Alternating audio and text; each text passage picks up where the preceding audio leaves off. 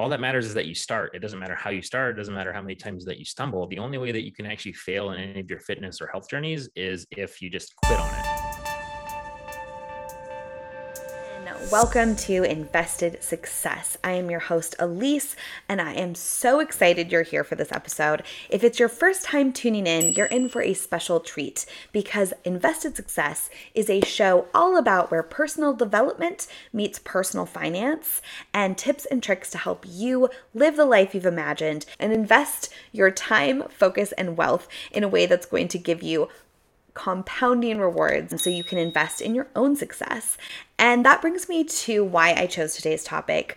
The surprising answer that I'm receiving from the many success stories that I interview on this show is not a hot stock tip when I ask them what the best investment they can possibly make is.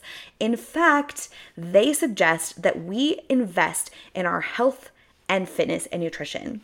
And when you think about it, that makes a lot of sense because while money can buy time, truly so can investing in your physical health and your wellness. So it's really critical if you want the longest life possible, if you want to stay feeling great and energetic, and if you want to be productive and effective, it boils down to habits and health and just keeping yourself in the top possible shape that you can.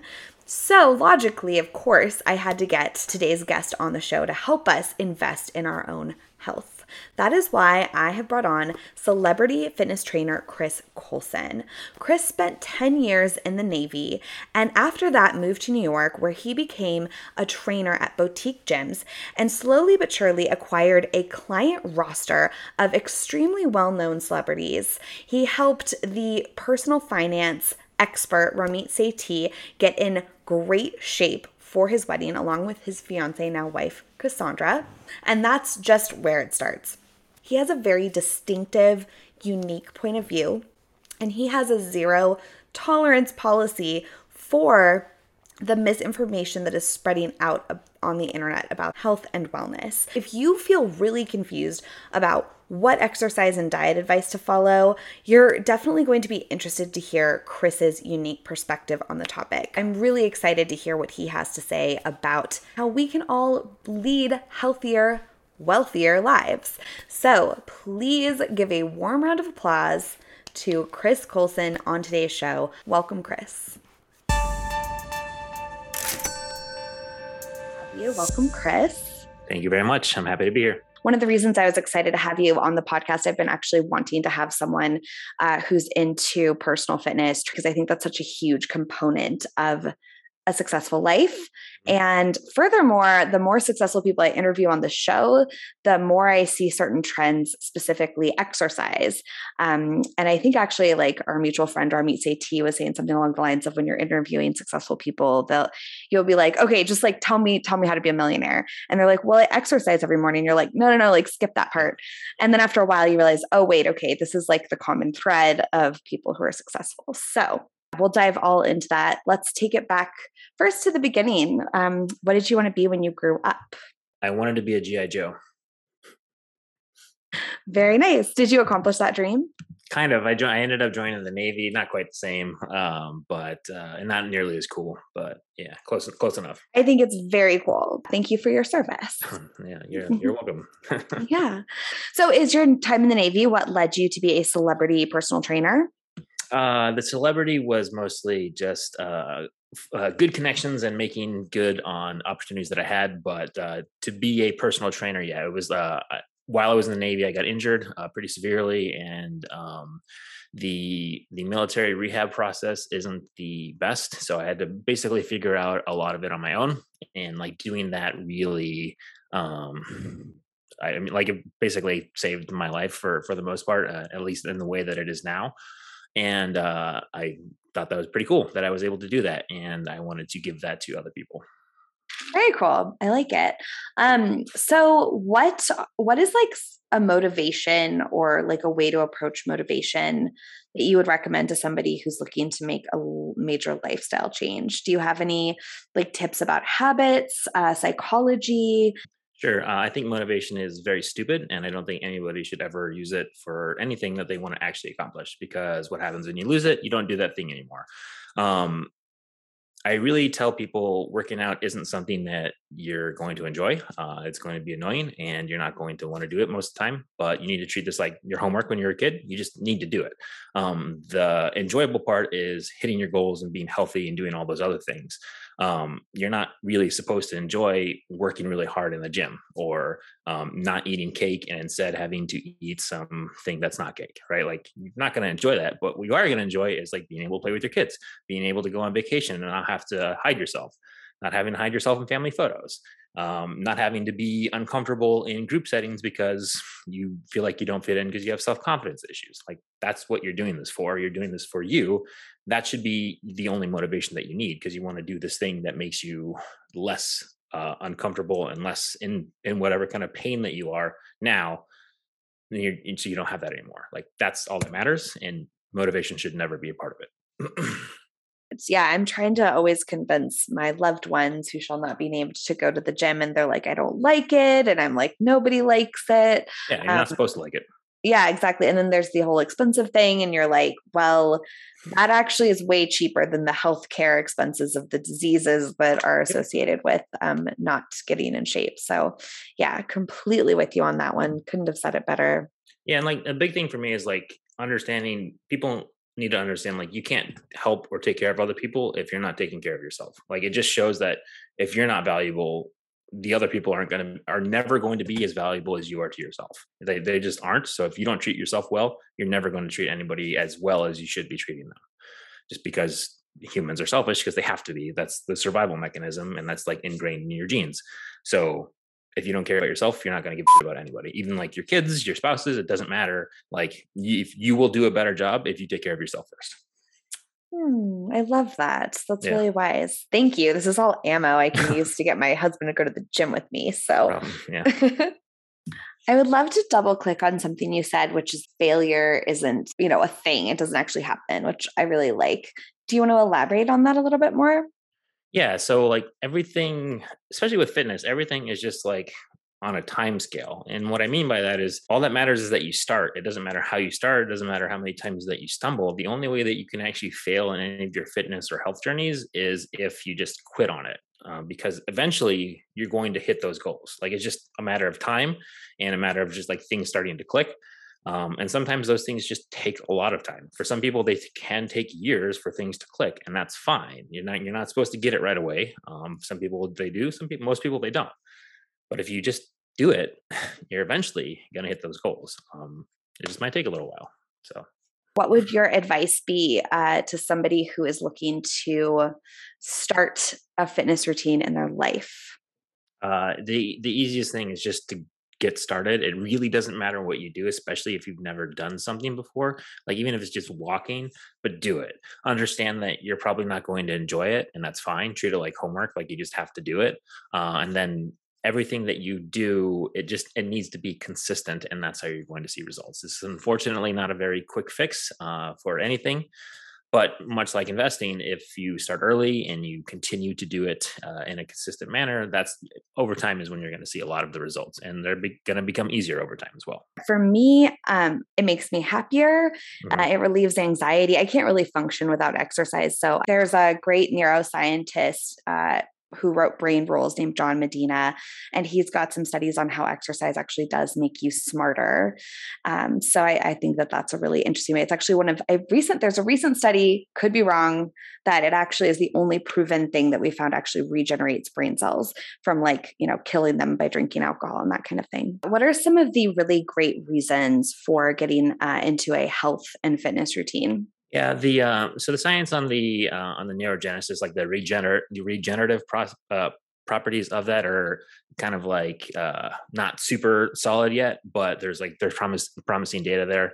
But what they have found is that at the very, very least, like even just walking as physical activity will help like do things like prevent Alzheimer's, prevent dementia, just because walking requires your motor neurons. That means your brain's working. And if your brain is working, that means it needs to do things that keep it active, which means that your brain is going to stay active longer, which helps prevent all those degenerative diseases.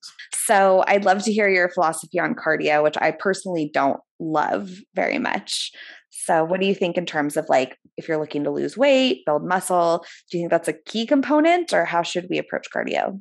Right. So cardio should only be approached as you're doing cardio to improve your cardiovascular fitness. Like that's all that it's for, and that's all that it does. It doesn't do anything special for weight loss, doesn't do anything special for muscle gain, does nothing actually like super special for any of that other than improving your cardiovascular fitness, which is a good thing, especially if you have none of it. So you should do at least something. And like walking is cardiovascular fitness, some like light biking, you should do something, but you don't need to do a lot of it because it just doesn't really matter in terms of your like fat loss or weight loss or muscle gain progress. What do you think would be kind of like a minimum amount of either walking or just physical movement a day that we should strive for? Is the 10,000 steps thing a myth, or is that a good kind of like benchmark? Oh, definitely don't use that as a benchmark because it's a ridiculous number of steps for most people to get. It's untenable. It's a really good thing if you're trying to get super, super shredded, like you just need a lot of activity. But 10,000 steps is a ridiculous amount of steps. Like I would say like you could shoot for like 3,000 steps a day. That's a pretty normal and average amount of movement. And for most people that are sedentary, they get like 200 steps a day. So like that's probably 15 to 30 minutes of walking a day. Oh, yeah, that's good to know. I actually heard that that was a number that was kind of plucked out of the air by somebody who created these pedometer companies so that we would. Yeah. I mean, it's just a lot of steps, so it like helps keep weight off because you're just doing so much activity. But it's a ridiculous amount of steps. Like Agree. The only time I can accomplish it is when I'm traveling, and or if I don't have a car, which is probably a good thing to get rid of if you want to get ripped.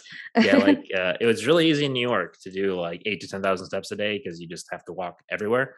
But if you're not in New York, it's hard. So, what is the most common problem that clients come to you with looking to solve?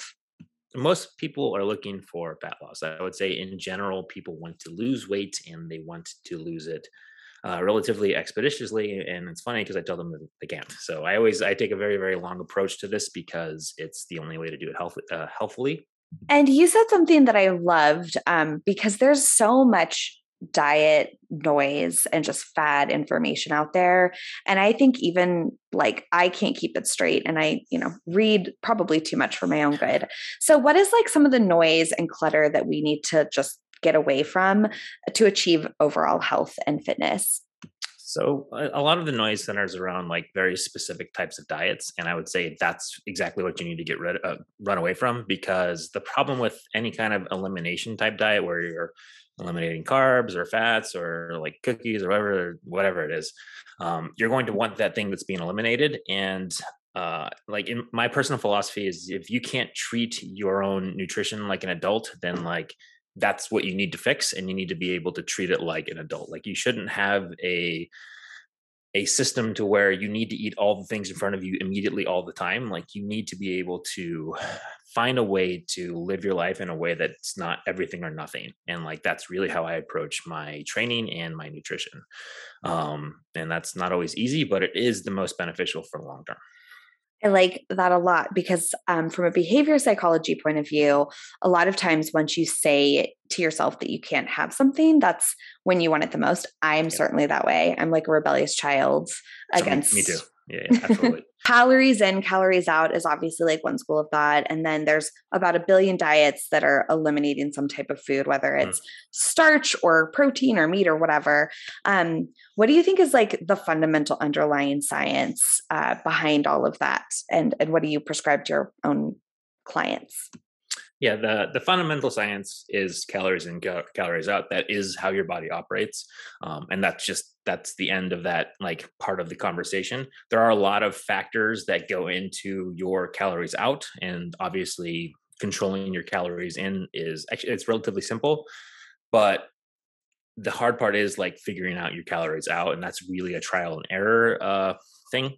But every single diet in existence operates off the premise of calories in, calories out. It's just how it achieves that is its method that it thinks is super unique, but isn't. Yeah, it's easy to get caught up in that marketing because it sounds super good, and people have success on these diets because you're eliminating entire food groups out of the diet, so your calories lower, and like it's that simple. But there's a lot of like pseudoscience around the diets that like this is why ours is so good, and it just isn't. The reason why all these good health benefits happen from these diets is because you're losing fat. Like your body just all of a sudden gets healthy when you start losing significant amounts of weight and fat. And you said something really compelling, because ultimately, like, the factor that determines longevity and health is a lower BMI and like waist circumference. Is that right? Yeah, it's like relative to you, but it's in essence, yeah. And the reason why they use waist circumference is because that's where most of the like adipose tissue and like your bad fat sits. So in general, if you have a slimmer waist, that means you don't have as much like bad fat around on your body, and that fat is like very specific to like causing a ton of like health problems. What do you do to measure progress? And just knowing that, like, it's kind of a blunt tool, how do you measure progress with your clients? I use a lot of different ways. For me, I use pictures, and that can be hard for a lot of clients if they don't like the way that they look. But like, let's be honest, who likes the way that they look in the mirror? You're your own like terrible, harsh self critic. But for me as the coach, it's very easy for me to see progress from a week to week basis based off pictures. I use a scale with some people. Some people have the same issue that a lot of people do with the scale and that number. So I just tell them never to use a scale again because it's not that important.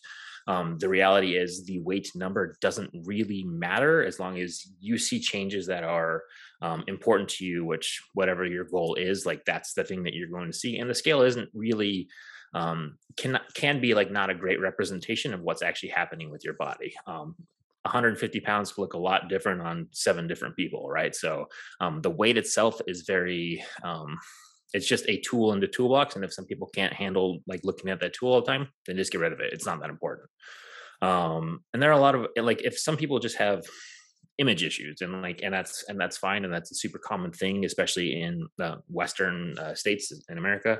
So if that is an issue, then we look at other things, like clothes fitting better, like getting stronger, other like little things that mean a lot, but seem very small. We call that non-scale victories, basically, and that seem very small to the person, but they actually mean a lot and means your body's changing in specific ways.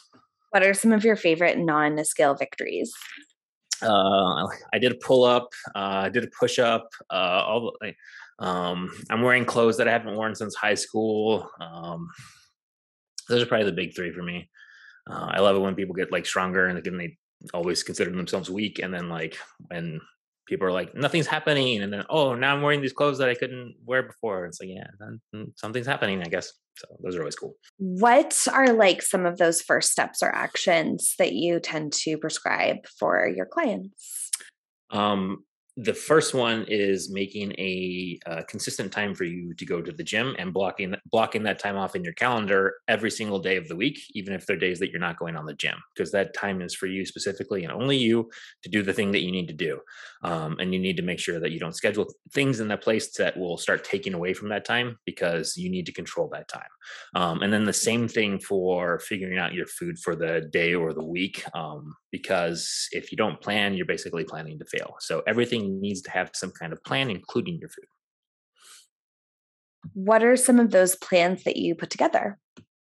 So I tend to do a macro-based approach for the nutrition, and what that means is it's calorie counting via protein, carbs, and fats. And the reason why I do that is because, again, calories in, calories out being the ultimate determining factor of weight loss or weight gain, using the specific macronutrients, you're able to dictate how you lose that weight and how you gain that weight, meaning like specifically fat loss or specifically muscle gain. It's not always perfect, but it is the best method to do that. Now, some people, the numbers, they don't like seeing the numbers, and that doesn't work. So there are other eating strategies that you can use, but that is in my opinion, the best one. And then the workout plans are just like, they're very variable because it's very much like I can do these things and I have access to this stuff. But in general, we try to keep workouts around 30 to 40 minutes per workout, 4 days a week is pretty average. Why count protein and get to a certain amount of protein and fat and carbs? I've got a theory that's developing, but I still don't get it really. A macro is anything that has a calorie. We don't count alcohol, which has a calorie as well and is technically a macro, but you don't want to like that's too much freedom. Um, so yeah, proteins, fats, and carbs are what you consume in general that has calories, and that's why you track them, because if you track those, you're technically also tracking your calories. By counting those things, you're able to, like if you're trying to lose weight, you're able to lose fat without losing very much muscle. And when you start, when you're in a calorie deficit, which means you're eating less than you're burning, your body is going to dictate how you lose that weight. But by feeding it the specific nutrients, you can dictate how your body lose that weight, and vice versa as well. Okay, that makes sense. And I was thinking another might be just behavior change because I have a feeling I've failed at calorie counting in the past because there was a lot of hidden fat in my food. Mhm. And I thought calorie counting just didn't work for me and my metabolism was broken. But in reality, I was probably consuming like tons of oil and butter at restaurants and not being aware of it. Yeah, that's actually one of the reasons I really like macro counting, because it's a real eye opener for some people, and they don't like it. And I don't really care that they don't like it. It's one of those things that I don't care that you don't like it. You need to see this, because this is where the issues are. And sometimes you just need to be confronted with that reality. And after getting over the fact that you consume 700 grams of fat and oil every day, it becomes freeing, because now it's like I realized why this wasn't working, and now I can fix that thing, and we can work on ways to fix it that isn't like super intrusive. If you really love to like guzzle down oil, like it's fine, we'll figure something out. But um, at the end of the day, knowing is a really really big component for your nutrition. So like if you don't have the data to know, how do you fix it? And it becomes really hard if you can't. Do you have any eating tricks for clients on how to kind of like reduce calories or fat in certain parts of their life? Like, snacks that are quick and easy that you recommend, or ways to make favorite food delicious, but by tweaking a little bit? Yeah, so I like don't actually recommend snacks, because snacks are just hard and they're more work in general. Um, I highly recommend people eat basically the same food all the time, and people usually scoff at that. But then you realize what you eat on basically daily is the exact same thing 80% of the time, and that really helps for a lot of reasons. But just keeping things consistent, stop using so much butter, stop using so much oil. Like those are really just the two huge things, because people don't realize that doing this is like that's 300 calories just there, right? And then introducing like a measuring component to it. So like, especially with things like peanut butter, like 2 tablespoons of peanut butter for different people can be very different sizes of things. So um, otherwise, like yogurt is a really, really great substitute for things like sour cream and mayonnaise, and things that are otherwise very, very high in fat. You can get really very, very low fat options that taste nearly as good. But reducing your fat is difficult, and that is part of the process. And it's something that I really try to make a point of. You're not trying to reduce all of your fat in week one, right? Like maybe by month 4, like we really got it down. Because you don't need to be perfect right away. We just need to start figuring out little things that will help you out specifically, to get those things just a little bit more under control. So smart. Are there any other like mistakes that you see your clients doing aside from maybe the fat, that's like a low hanging fruit that they can correct right away? That's pretty common, or is it just all over the map? Yeah, so like mistakes that people make are trying to make things too complicated.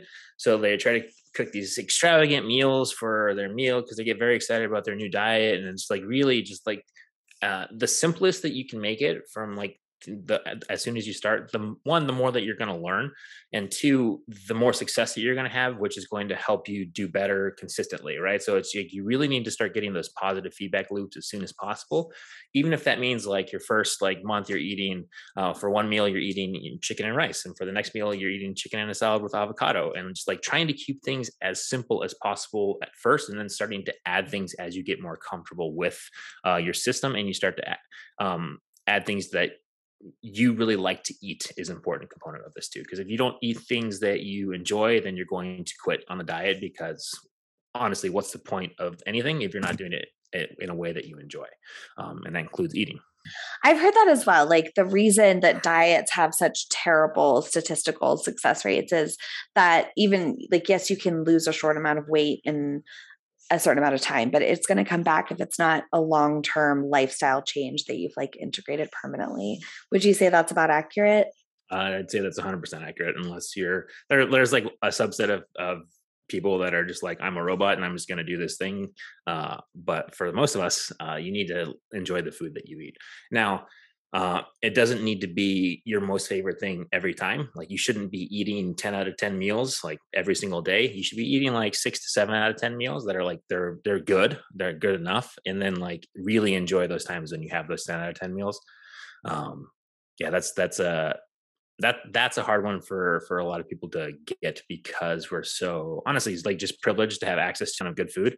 So it's really easy for people to want extremely very, very good rich foods all the time.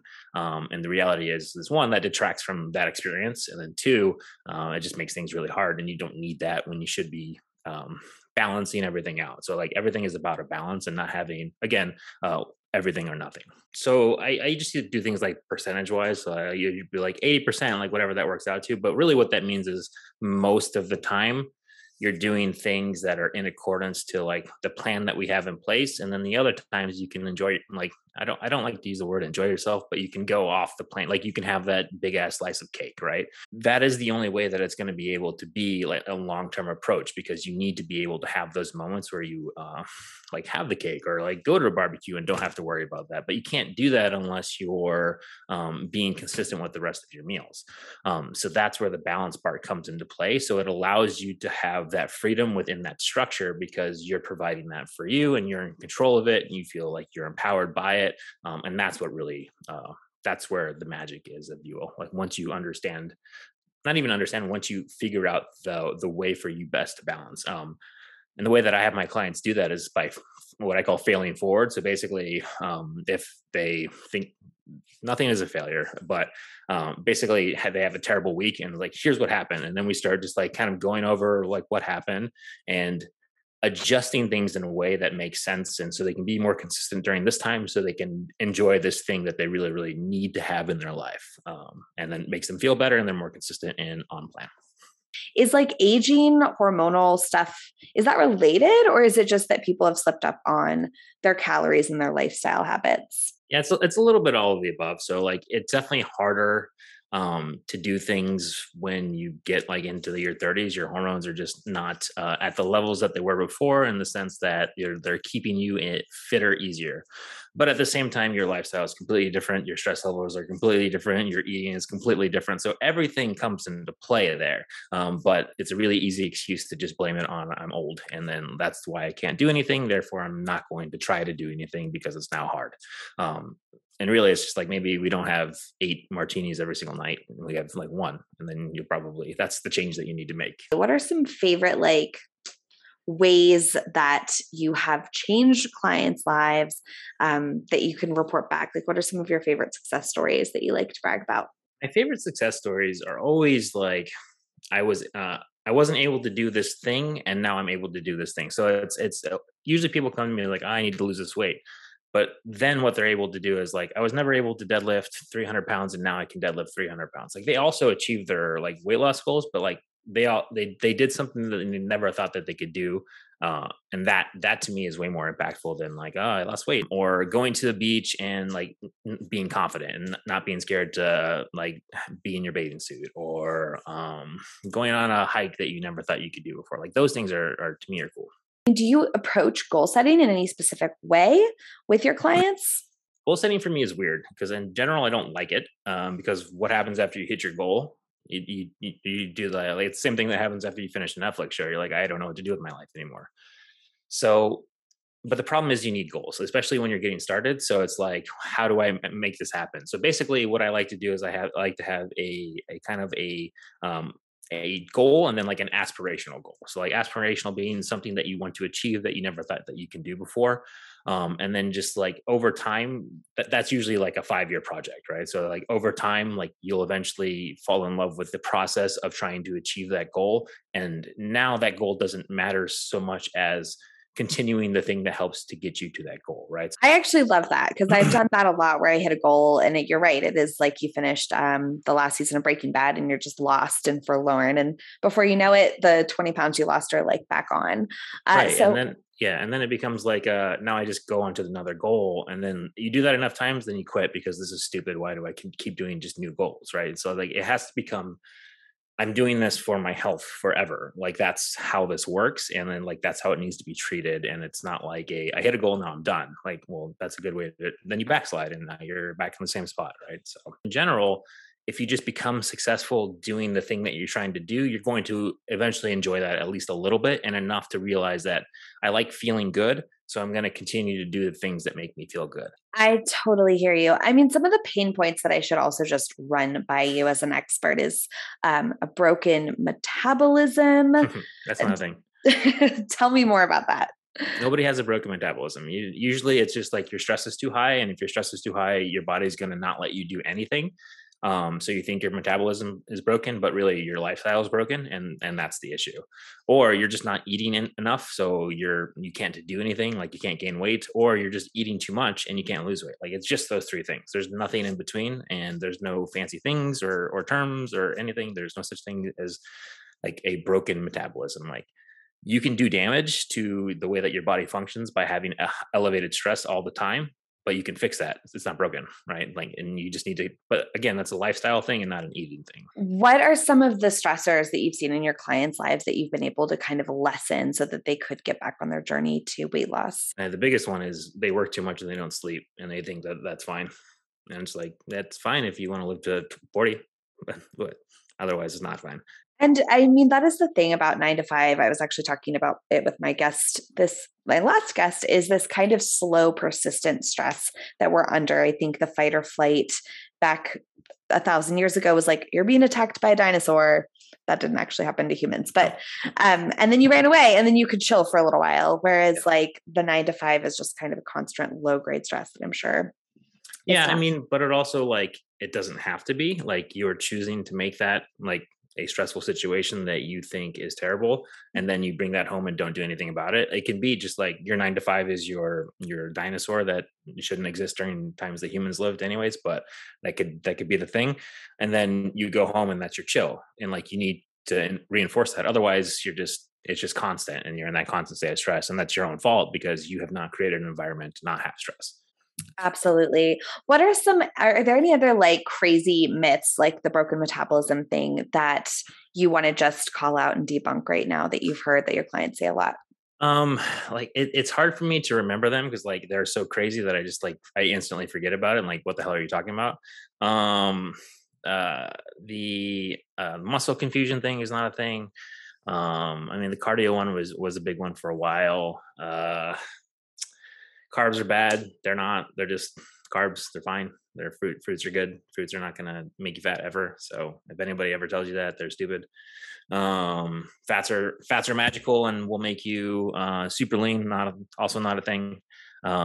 Protein's bad for the kidneys. Not a thing. High protein diets are bad for your liver. Also not a thing.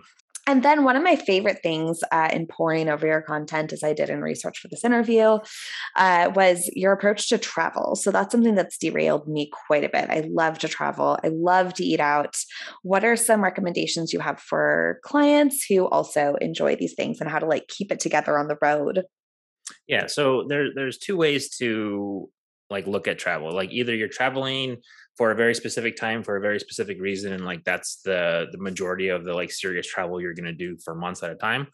And if we're doing that in general, I say I don't care what you do, just don't eat like an asshole every single day and it's going to be fine. Do some activity. If they got a gym, cool, do that. If not, like don't worry about it, go for some walks. And it's not going to matter what you do in 7 days. It's your body's not going to care and I'm not going to care. Just get sleep and then everything's going to be great.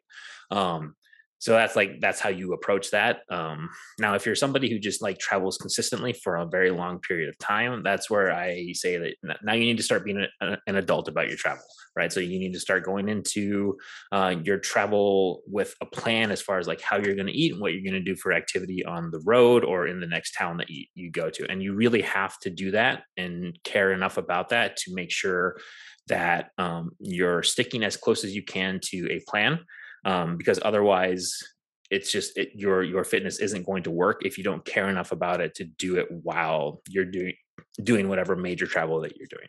Smart. I like that a lot. Do you have any like rules of thumb in general for like traveling or approaching a restaurant with friends or the holidays or just those like tricky trigger moments that we all encounter in life? Yeah, eat obnoxiously slow. Like get annoyed with yourself while you're chewing. Like that's the correct amount of chews that you need to have. Drink a lot of water. Don't order yourself appetizers unless it's something like, oh, I've never had this before in my life. I want to try it. And fine, but otherwise, like appetizers are just huge fat calorie sinks. So don't eat those. Um, don't do things like order like a bunch of fried food. Get like if you can totally get a potato, it's fine, but don't load it with butter and sour cream. Um, it's just like a lot of little things that you think are very basic, but nobody does because they go to a restaurant. They're like, I'm now free of all the shackles of my diet and burden, and now I can eat whatever the hell that I want. Like, no, that's not how this works, right? Again, there are times when you can do that, but if you're doing this consistently, that's not one of those times. You need to be an adult and you need to care about your goal enough for this to not be a time where you have like a super average cheeseburger and a super average dessert and think that this is a good idea, right? It's like save those moments for moments that are actually special, not for I'm in X town again for the seventh time and I'm going to have this thing that I have all the time because it's okay, you know? So wise. I was recently talking to a friend about airplane eating habits and how suddenly once you go up in the air, like it's like calories don't count anymore. And Yeah, it's really you're stupid. Yeah. absolutely. Oh, you also mentioned holidays. Like holidays are tricky. Holidays are very tricky because there's usually a lot of baggage around them, and that's more of a problem usually than the food. Usually, what I recommend about holidays is on the actual holiday, don't care, just like enjoy yourself. Again, as long as you're not eating like what I can call an asshole, which is like when I say that, I mean like eating like there's nothing else for you to do other than like I have to eat all the food that I can as fast as I can. So what you need to do is just like take it slow, eat the things that you want to eat for that day, but don't like stuff yourself because you're trying to fit as much in as possible because that is not an enjoyable experience. Like you think that it is because your brain is flooded with like serotonin, and again it's like the shackles thing, I'm now free, and like this shouldn't be about a freedom thing. This should be about trying to enjoy the holiday with the people that are there, and also you happen to have food there that you like that you're going to eat. Like it's not shouldn't be centered around the food. If it's centered around the food, that's like a deeper issue that needs to get worked out. And also don't eat the holiday food before the holidays or after the holidays. Like if you're at your own home, throw it away, give it away, like whatever you need to do. It doesn't need to be in the house anymore unless it's like I cut this turkey breast for these turkey sandwiches for the next 2 days. Like that's fine. But you don't need to have everything else in the house. Just throw it away. And on that note, do you have any meal prep or like pantry building tips that have really seen you or your clients through on these things? No, just don't use trigger foods. Like don't have those in the house. Like the biggest tip is like don't have a ton of snack food and a ton of your trigger foods in the house. And then things are going to be magically easy when it's like, oh, I actually have to cook this thing, and now it's slightly hard for me to make. And okay, I guess I'll just do it the correct way. Have like a barrier, like even if it's a tiny one, to that food, and then it's gonna all of a sudden you're gonna be super consistent on your diet. Like it's the amount of food that is being wasted is not a big deal. Um, it's more of a big deal that you eat it because you're going to stress out about it. You're going to feel bad about yourself about it. It's always like little things that trickle down from that one food that actually is causing more problems than the amount of food that you eat. That's what you need to avoid, and that's the issue with those and just hanging around. And all of a sudden, you're in this like, I'm a terrible person because I had an extra half a pint of ice cream. Like, no, you're not, but you think that you are because you now have failed, even though you can't fail. It's all these like little scripts that you have running in your head that don't really exist, but have been created for throughout your entire life. So they're just ingrained in there.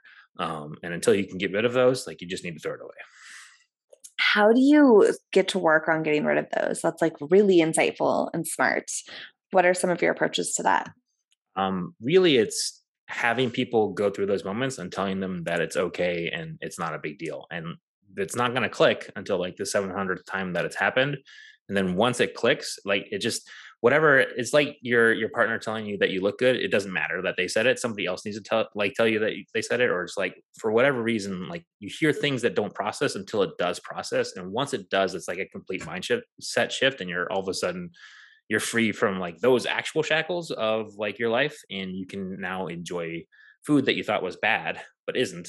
But you can now enjoy it, and you can eat a quarter of the pint and then put the rest away and not have to worry about it again for days. Like, but it takes so much of the like what I would like failing and like picking them back up and failing and picking them back up and then like doing that over and over and over again until they get it. And then it's like just this entire new world of like I can eat food and not have to eat all of it. It's like I'm not saying that facetiously. It's just like it's a thing that just like all of a sudden they know that they can do that, and so but it's very very hard to get to.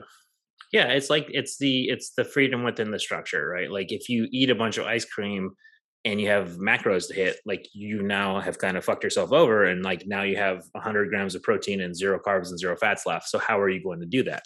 So it kind of forces you to create that balance, and eventually you're going to get like, oh, if I just have a little bit of this, then I can still have the thing, and then like not have to just eat like egg whites for the rest of the day and be fine.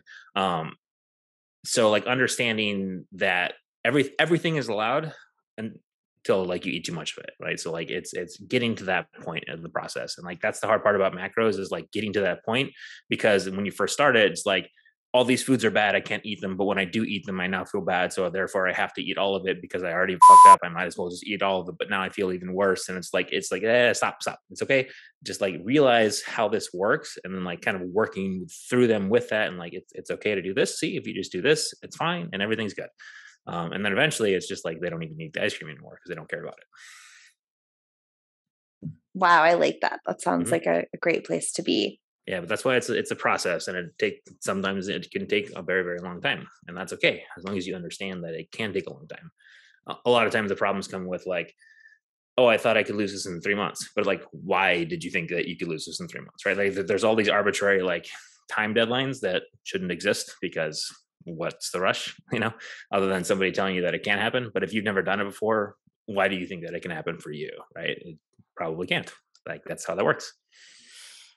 Absolutely. I mean, that's something I'd love to talk to you about too, is I think I've read a lot about the problem with weight loss, and the reason it takes so long is, you might drop it really quickly because let's say you're, 200 pounds Mhm. and you're exerting that energy to get around. So like the first 30 pounds goes off easy, but then you're a smaller person. So then you have to reduce your calorie intake. So I guess my question would be like, do you have to ladder into weight loss and then ladder back out of it to be a long-term success story?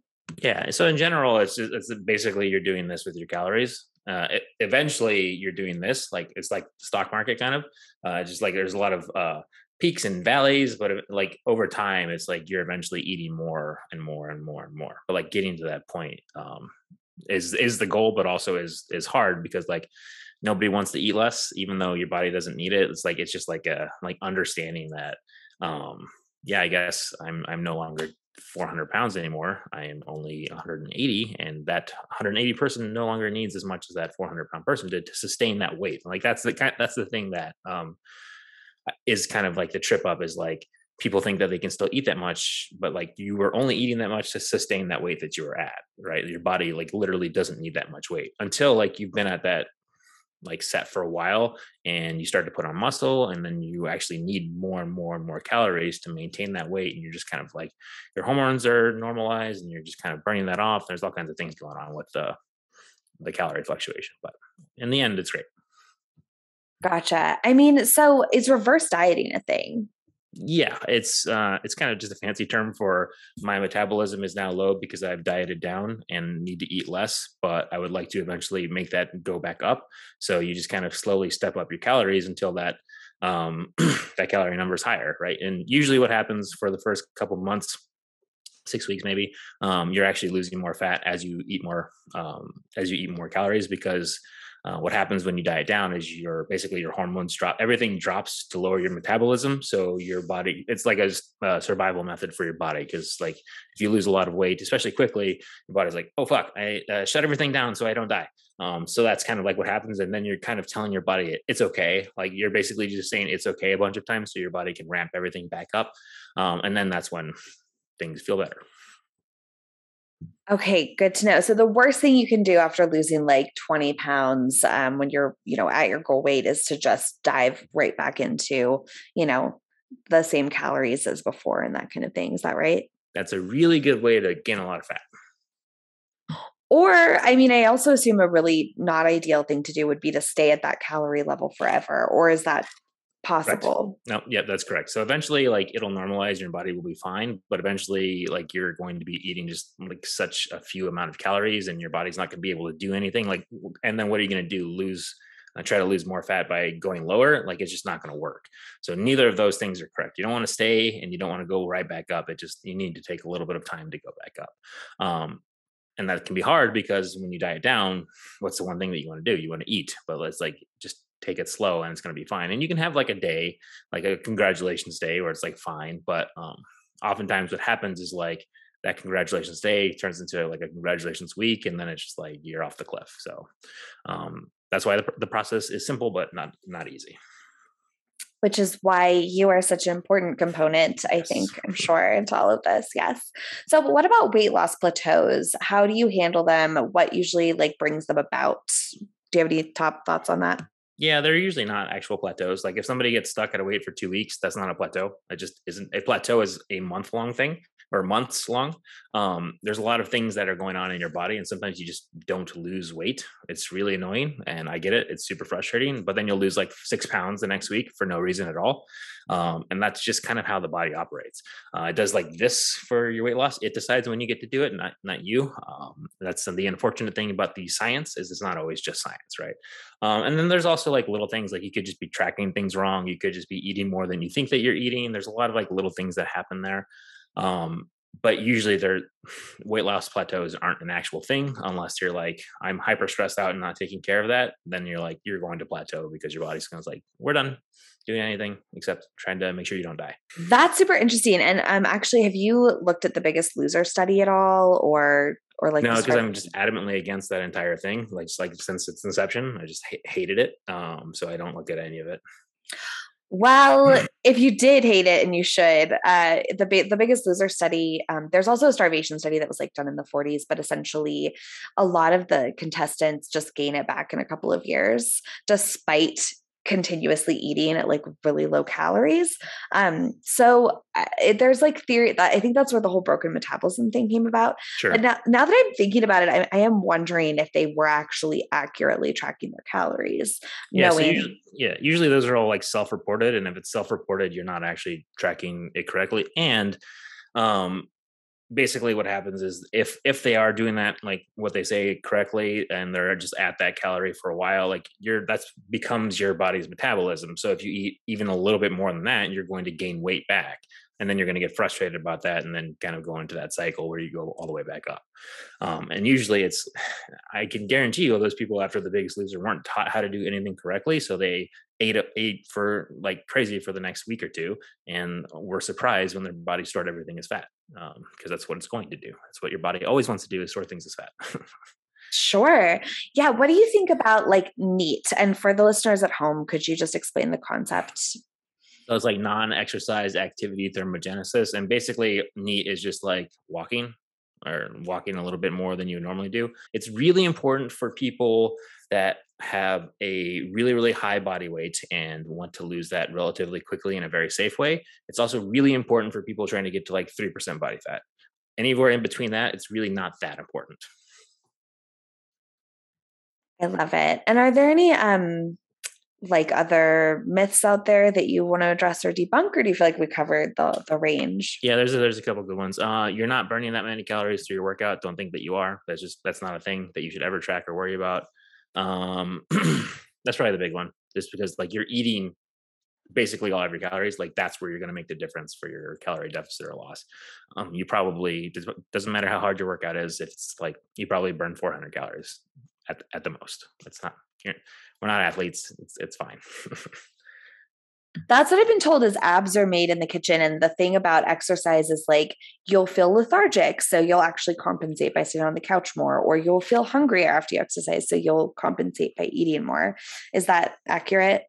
Yeah, well, like you don't actually make abs in the kitchen. Like, like that's not how that works. You actually have to build abs in the gym to like make abs. But um, yeah, so like your workouts, the only thing that your workouts are doing are providing you a stimulus to increase something from that workout. It's never like this workout is making me burn fat. That's just not how that works ever.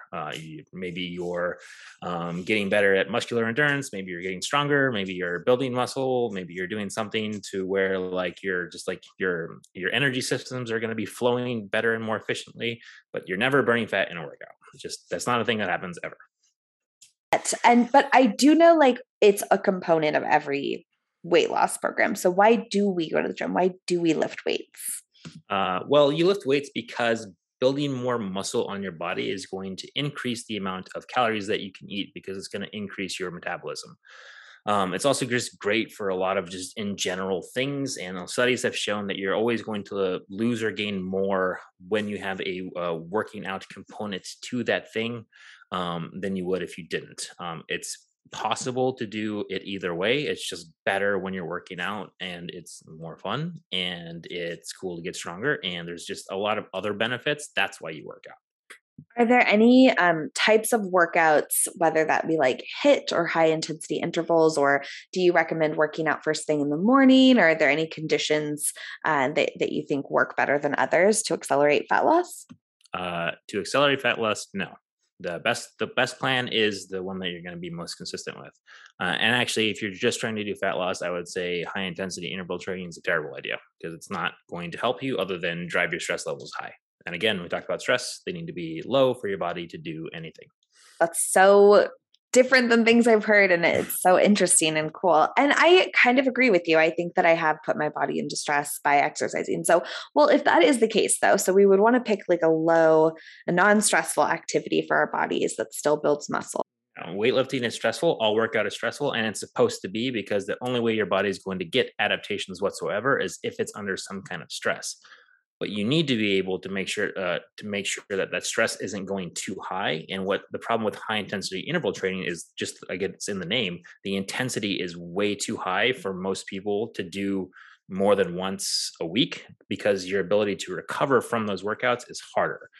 And most people don't recover very well. And if you're not recovering from your workouts, then you're not shedding any of that stress, that basically stress load that's on your body. So if you don't shed that, it just carries over and carries over and carries over. So unless you are like hyper precise with your recovery, which again, basically no one is, then you're just doing yourself a disservice. And again, you're not burning any calories from HIIT anyway. So why are you doing this thing?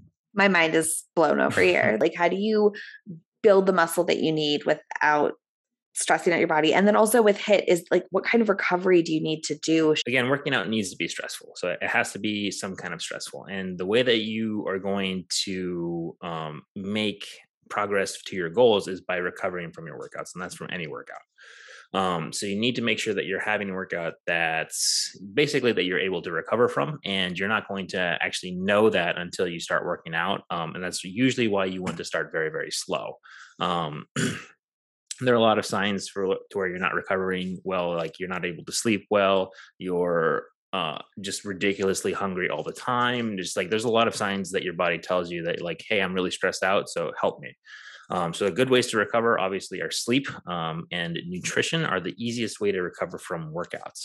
And then there's a lot of little things that people can do to make sure that their stress levels are being managed. Again, your stress doesn't need to be low. It just needs to be not redlining. So you can add more things on top of it, like working out. So you needs to be like, you need to be stressed out at least some, otherwise you're not doing it. Your body probably will shut down if it's not stressed. Like it needs to be under some kind of stress, but you need to have ways to manage that and to shed some of that. Is there like a frequency or workout duration that generally helps you with these things that you would recommend? Yeah, so workout duration should be like 30 to 50 minutes at most for most people not on steroids. And as far as frequency, 3 to 4 days a week is good. Any more than that, you're like not getting a ton of benefits out of that, and like any less than that, you're not doing anything, right? So 3 to 4 days is usually good. I would probably, if you never worked out before, start at 3, and then go to 4. 4 is like a good sweet spot. For tech stacks and tools that you swear by and like to use, what would you recommend? Like apps or food scales, that kind of thing? Yeah, so like food scales are it's like an easy one because you need to be able to measure, and if you're not measuring, and again, like one part of measuring is like you should be able to measure enough to where eventually like you can go for periods where you don't have to measure. That's like a whole nother thing. But like measuring at the very beginning is very important. So food scale. And then other than that, I don't really recommend a ton of apps other than like you need to have some way to input the things that you're tracking. I don't care which one you use, it doesn't matter. Is there any way to go to a restaurant without being like a super high maintenance order, or are there certain like types of cuisine that you suggest for this type of approach to weight loss? I mean, I'd argue that you're way more low maintenance because you don't need more stuff, Yeah. So the best thing to do is just like make the best choice for you on the menu. And you're not going to understand what that means at first until you start like doing it more often. And that's like where having a coach comes in handy. Cause like after the meal, I was like, hey, this is what I got. What do you think? But like, I would go with this next time. And then like get X on the side and just use a little bit of it. Like, that's it. People try to overcomplicate the menu thing. And it's just like, it's literally like, just don't order a super crazy appetizer, and just get the best version, like the best choice possible on the menu for the actual food. And then don't stress about it. There's nothing else that you can do. Like, relax. It's fine. Again, it's one night. As long as you're not eating that same thing over and over and over again for every meal, like it's going to be fine. It's just really not that big a deal. What is some advice that you would give to yourself 5 to 10 years ago? That would probably be just financial advice. To be honest, it would be don't spend as much on don't spend on stupid stuff, but don't spend as much on stupid things. Like you could enjoy it like a tiny bit less, and it's gonna help you out a little bit more. What is the best investment you think someone can make? And that doesn't have to be financial. It could be in anything. And it's always going to be your health. Like if you like don't take care of your health, then there's nothing that you do that's going to be worth it ever. So like, what's the point of having money if you can't do anything with it? Like, what's the point of having kids if you can't do anything with it? Like, you need to take care of yourself first and foremost, and everything else will follow. Buy a little bit higher quality food.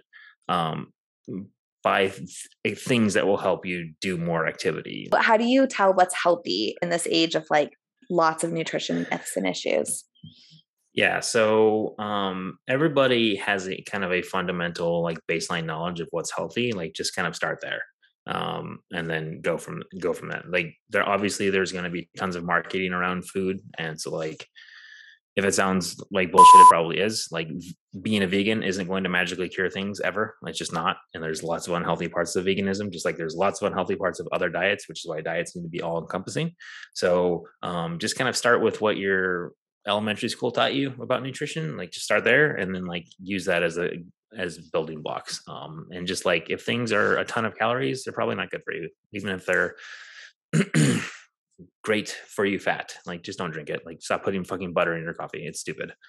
That was another one of my disasters that I've experimented with. Let's put 900 calories into your coffee. That's going to be great. No, it's not. It's terrible. Such a bad idea. Yeah. Thank you so much for coming on the show. I've had a blast. I think we really covered a lot of stuff. But Instagram at the Chris Colson, because I think that's a hilarious handle.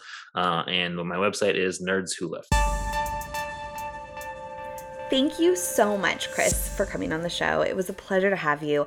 I learned so much. What was your favorite part of this episode? Drop a comment below so we can start a dialogue. There's so much interesting science and non-science about nutrition. So I always just like the thought-provoking analysis paralysis that you can spiral out into. So I was really grateful to have Chris debunk some of those myths for us today. I certainly feel like I have a more clear direction on where I want to go with my health and fitness and nutrition now. So thank you so much for that perspective, Chris. If you would like to work with Chris, I highly recommend you check out his stuff at nerdswholift.com. He has a ton of really interesting free content that you can dive into. As always, please smash that subscribe button wherever you happen to be listening. This is Elise Walsh with Invested Success, and I will see you next time.